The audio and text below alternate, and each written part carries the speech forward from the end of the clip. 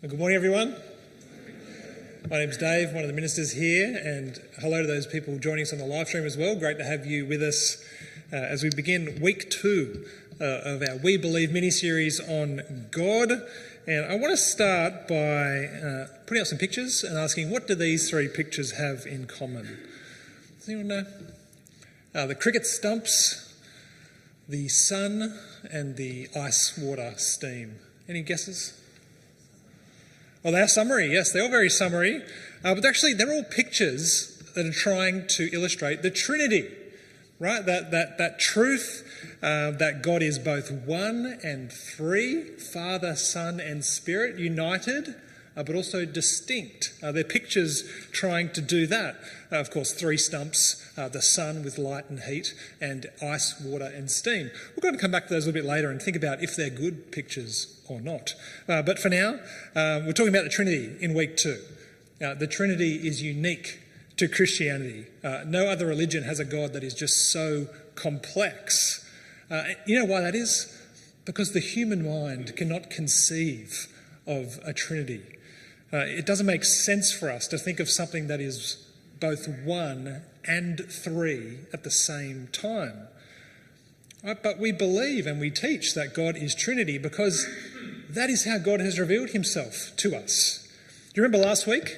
Remember we were talking about revelation, how Christianity rests on revelation. The only reason God is knowable is because he's made himself known to us. And this is how he has made himself known, as Trinity. And so that's what we're looking at this week. Last week was how God's revealed himself. This week is who he has revealed himself to be. And God is eternal Trinity. Now, as we think about that, I would think most of us know something about the Trinity. You've been in church for a while. You could say something about it. But I also think we often avoid thinking about it because it can be difficult to wrap our heads around. And if that's you, you are not alone. Just want to say that straight up. You're not alone. The theologian J.I. Packer, he was an incredible theological mind. He said this about the Trinity. He said, "The doctrine of the Trinity confronts us with perhaps the most difficult thought that the human mind has ever been asked to handle." So you're feeling a little bit overwhelmed by Trinity, that's okay. You're in good company. And so I think what happens is when we come to think about it, where most of us are happy to, believe it, tick it off on our beliefs, but we don't want to think about it. Because it feels kind of like this problem that must be solved, rather than the heartwarming and life-transforming truth that it truly is. And so if only one thing happens out of this sermon, it's that I want us to think differently about the Trinity. Right? Not just something to comprehend with our minds, but something to shape our hearts in praise and adoration of God. Right? And something to give shape to our discipleship as well, as we want to live obedient lives that love God and love others. Now, as we come to think about the Trinity, you will not find the word Trinity in the Bible. It's just not in there, but the truth is in the Bible. The truth is there. And so what we're going to look at is how is this truth revealed in the Scriptures? Then we'll look at how should we think about it kind of as a whole. And then finally, how can we cultivate an awareness of the Trinity? That it has its impact upon us that it should, that it transforms our lives. So that's what we're doing today. And the first thing we want to do is think about how is the Trinity revealed in Scripture? And these 2 terms help us do that. Now they're kind of theological terms, but I thought I'd give them to you in case you come across them again. It's the economic Trinity and the essential Trinity. Now those words are really simple in what they mean. The economic Trinity is how God has revealed himself in history through his acting and speaking. So it's about what God does to reveal himself as Trinity. That's the economic. And then the essential is kind of putting what we see together to form, an idea of who God is. What is his nature? What is his being in himself? And so those 2 things kind of work together. We go from the economic, what we see in the Scriptures, to the essential, to say things about God in kind of belief statements and things like that. Because, of course, if you read through the Bible, you'll see there's no one passage that lays out the Trinity. There's no like Trinity passage. It was hard to pick a Bible reading this morning. I thought John 14 was maybe the best, but maybe that just confused you a bit more as we read it. But we're going to see that's how God reveals himself. It's progressively revealed throughout the scriptures in ways like that. So we're going to start with the economic, which is how God has revealed himself as one God, three persons, Father, Son and Spirit, through the scriptures. And so if you're reading through the Bible, you'll see it's very clear God reveals himself as one God and only one God.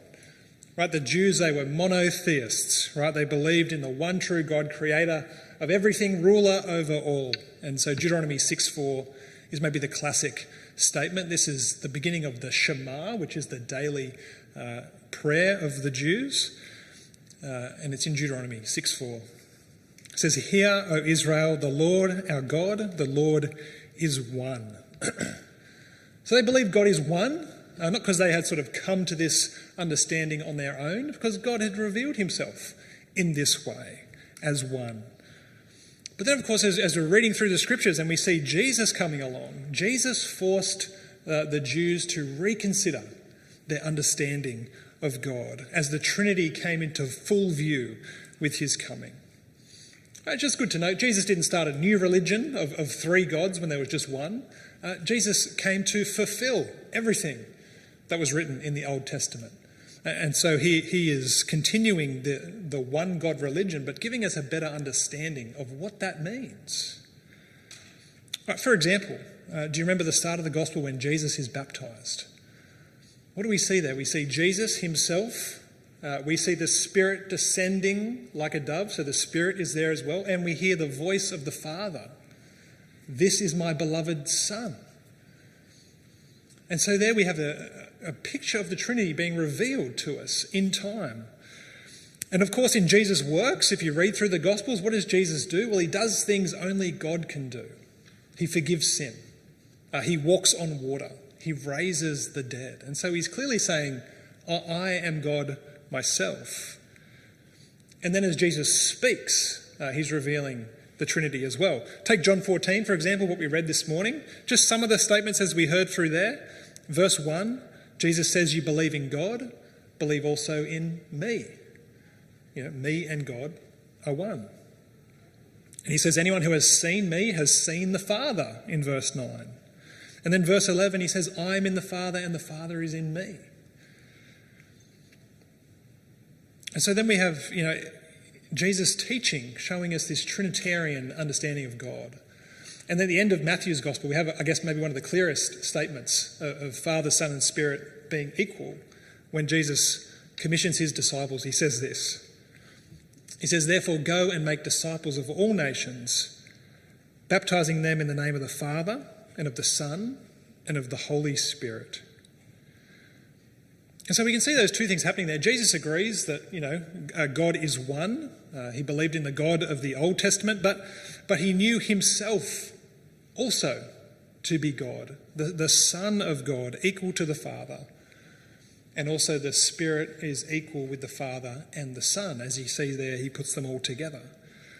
And so this is the economic Trinity, right? This is the way God has revealed himself through the scriptures, kind of forcing us to think about God as just, a bit more complex than just the simple one that we see through the Old Testament. And so, I wonder if you were to think of who is maybe the most unlikely Jew, the staunchest monotheist to ever exist. Probably the Apostle Paul, right? Or Saul as he was known. Saul was someone who would pursue people who said Jesus was God. And he would put them in prison. But Paul came to be convinced that Jesus was in fact God, and he began teaching a Trinitarian understanding of God. So have a look at 1 Corinthians 8, 5-6. So this is actually Paul riffing on the Shema from Deuteronomy, where he says here, "For although there may be so-called gods in heaven or on earth, as indeed there are many gods and many lords, yet for us there is one God, the Father, from whom all things and for whom we exist, and one Lord Jesus Christ, through whom are all things and through whom we exist." And so he puts Jesus there on the same level as the one God. And this is not Paul changing his religion. This is Paul coming to a greater understanding of who God is through Jesus Christ. And so at the end of 2 Corinthians, Paul puts the three persons together on the same line, much like Jesus did in his commission, where he says this. He says, "The grace of the Lord Jesus Christ and the love of God and the fellowship of the Holy Spirit be with you all." So all three there on the same level, according to Paul. So this is the economic Trinity, how God has revealed himself in history. And those are kind of like the ingredients that we gather together to form an idea of God as the essential Trinity. So who is God in himself? What is his nature? What is his being? And this is where we kind of come to the things like belief statements and doctrines and things like that. And there's four essential things we want to say about the Trinity that come out of what we read in the Scripture. And they are all in our belief statement as a church. So we've got the booklet, we've got the belief about God. Here it is, we'll read it, and I'll point out those things. So this is what it says. There is one unique and eternal God who exists in an everlasting, loving relationship of Father, Son, and Holy Spirit. One God in three persons, co-eternal in being, co-eternal in nature, co-equal in power and glory. So the four things to know about the Trinity are all there. One is there is one unique God. The second thing, there are three persons in God, Father, Son, and Spirit. The third thing is that they are equal. They are each fully God. Right? Nature, power, being, glory, they are fully God. But each person is also distinct from the other, that they exist in that perfect, loving relationship. Right? So 1, 3, united, distinct. And yes, that is the simplest way to say it, by the way. Now, look, some people sort of think, the Trinity is just kind of an invention of the church, but which is actually not true. The doctrine of the Trinity was always there from the beginning. Right? But the church actually grew in its ability to articulate what it meant for God to be Trinity, and particularly in the face of heresies.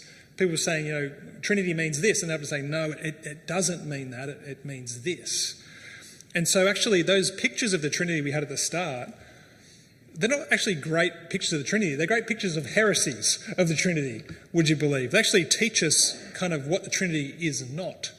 And so there's kind of three main heresies that came up about the Trinity that these pictures kind of represent. So the stumps, that represents an understanding of God as tritheist or tritheism, or three gods, right? God in three parts, like 1/3 of God kind of thing. So the Father's a third of God, the Son's a third of God, the Spirit's a third of God, like the three stumps. And the problem with that picture as well is that each stump is not the whole set of stumps, is it? Right?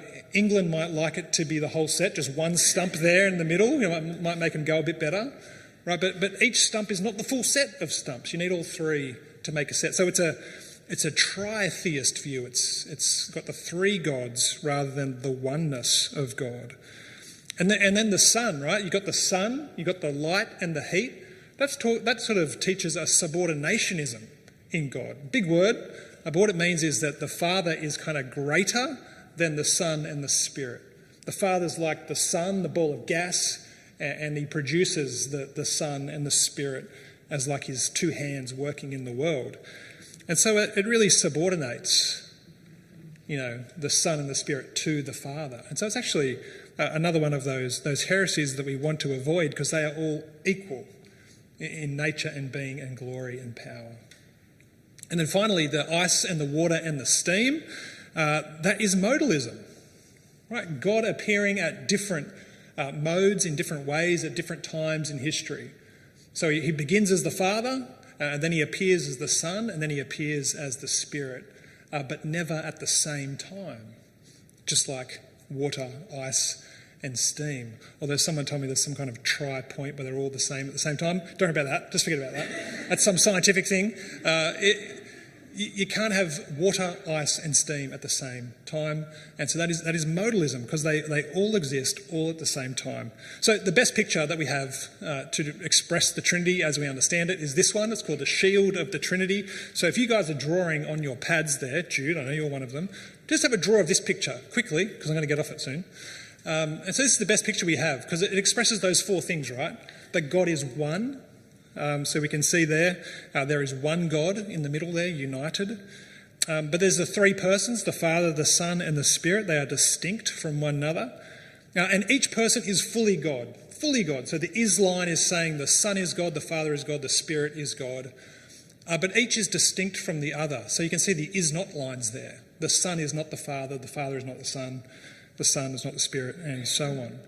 And so it's showing us those four things, the one, the three, the unity, but also the distinction in the Godhead. And so that's like the best we can do in terms of a picture. There's a problem with this one too, isn't there? Can you see what might be? There's probably lots of problems with it, but can you see one big problem? It's kind of the problem that all these pictures have. They fail to express the everlasting, loving relationships within the Trinity, don't they? Right? Because the Father loves the Son, and the Son loves the Father. And the Father and the Son love the Spirit, and vice versa. The Spirit loves the Father and the Son. Right? And God did not kind of grow this way or develop this way. God has always been this way. Right? The Trinity of these loving relationships is why John can say in his epistle that God is love. This is why. Not because he loves, but because he is love in himself as Father, Son and Spirit. And God has been this way eternally. Eternally. God is eternal Trinity, which is the last kind of word I want to add to what we're talking about today. You kind of think, the Trinity is kind of hard to understand in itself. Then you add the word eternal to it, just makes it that little bit harder, right? That God has always been this way. This is probably the hardest thing for my kids to understand. Have you ever had kids and tried to explain to them that God didn't have a beginning? That just melts their little brains, doesn't it? It's almost cruel. My kids are like, there had to be a beginning. God had to have a start to himself. And the truth is he didn't. He has always been this way. The Bible has a lot to tell us about God's pre-creation existence as Trinity. Just a couple of examples. Genesis chapter 1 verse 1. In the beginning, God created the heavens. And he was there before he created. And he was there as Trinity, as what Genesis 1:26 alludes to, where it says, God said, let us make man in our image. And so there's a plurality in God right from the beginning. It wasn't clear then. It became clearer in the New Testament, but it's there. And then, of course, John chapter 1, verse 1, maybe the clearest and best statement of the eternal Trinity. Just go back a slide, Barry. Thank you. John 1:1. In the beginning was the Word, and the Word was with God, and the Word was God. So the Word being Jesus is both with God and was God. With and was before the beginning. So God has always been this way. It's good news that God is eternal Trinity. Can we please believe that and get that? It is good news, because when humans kind of create gods themselves, they're always these kind of lonely, solitary beings. And if they created because they were lonely.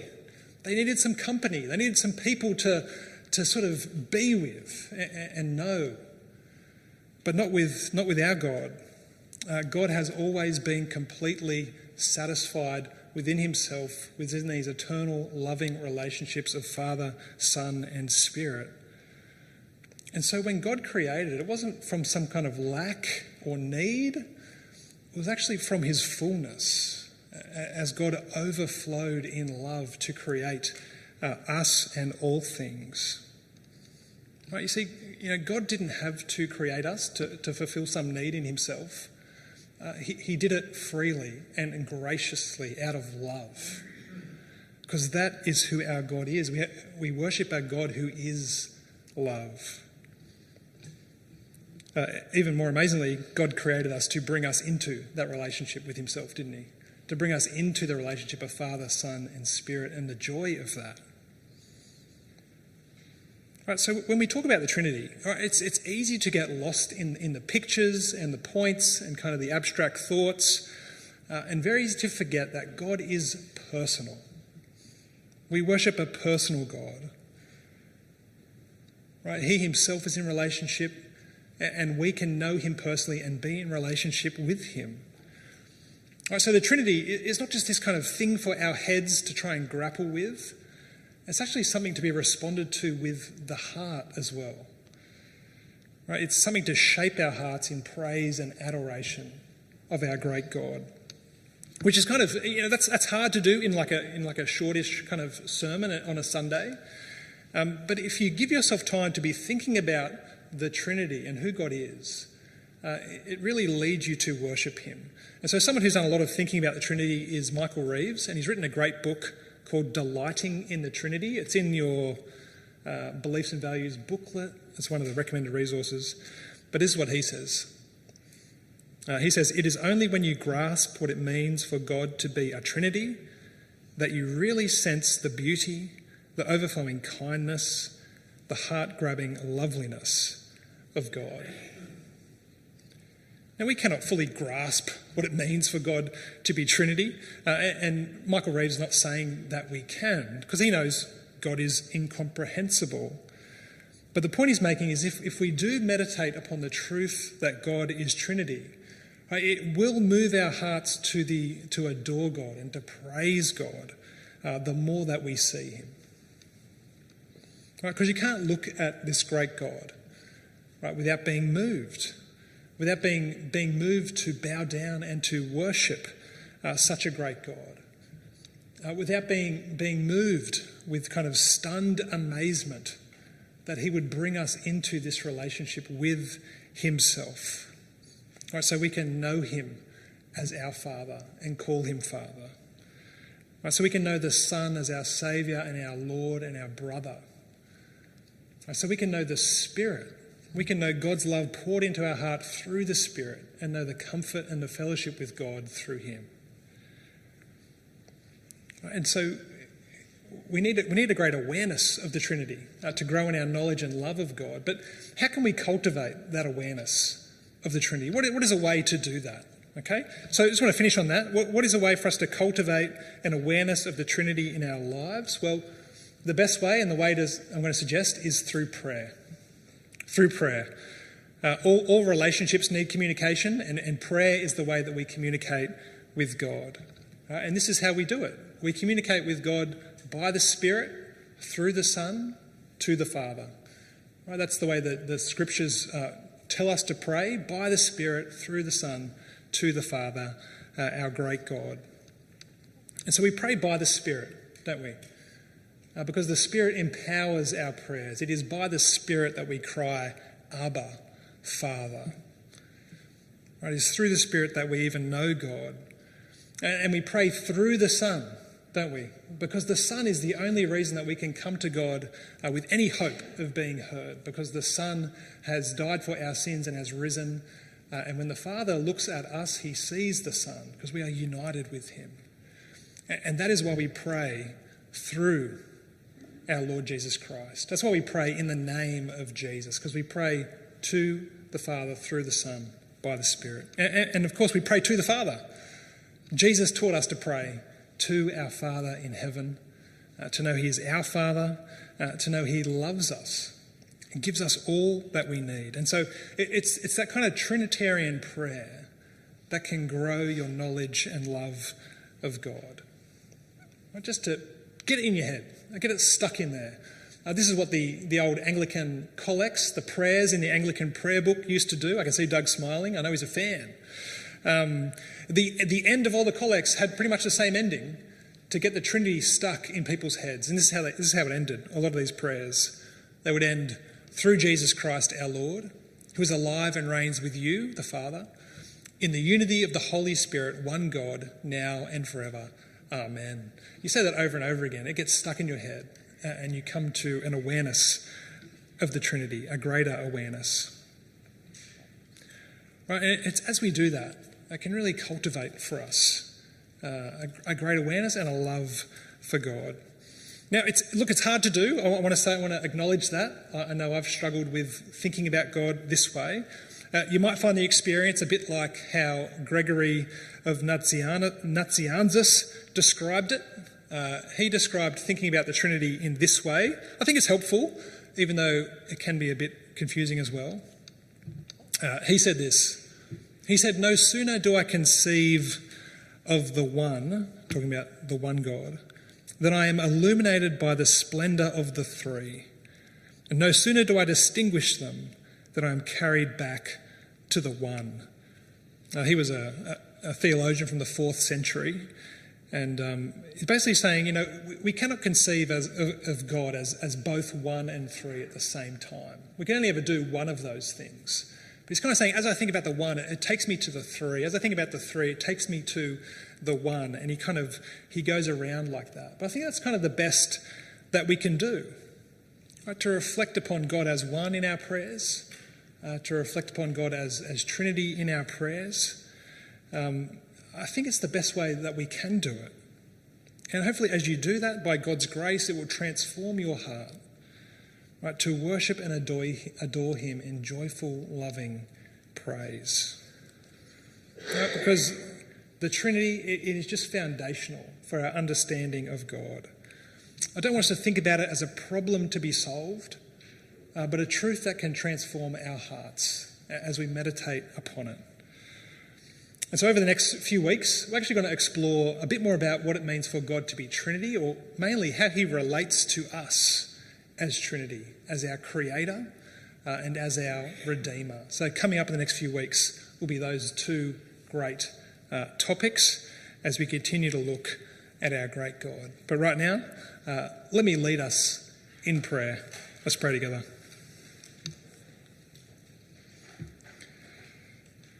Our Father in heaven, we thank you for revealing yourself to us through your word and by your Spirit, and making yourself known to us in the gospel of your Son. We praise you as our one true God, Father, Son and Spirit, perfectly united in eternal loving relationship. And we thank you that we have come to share in your love through the gospel, and pray that you would grow our understanding of you through your word and in our prayers, that we might love you more and delight ourselves in you. And we pray this through Jesus Christ our Lord, who is alive and reigns with you in the unity of the Holy Spirit, one God, now and forever. Amen.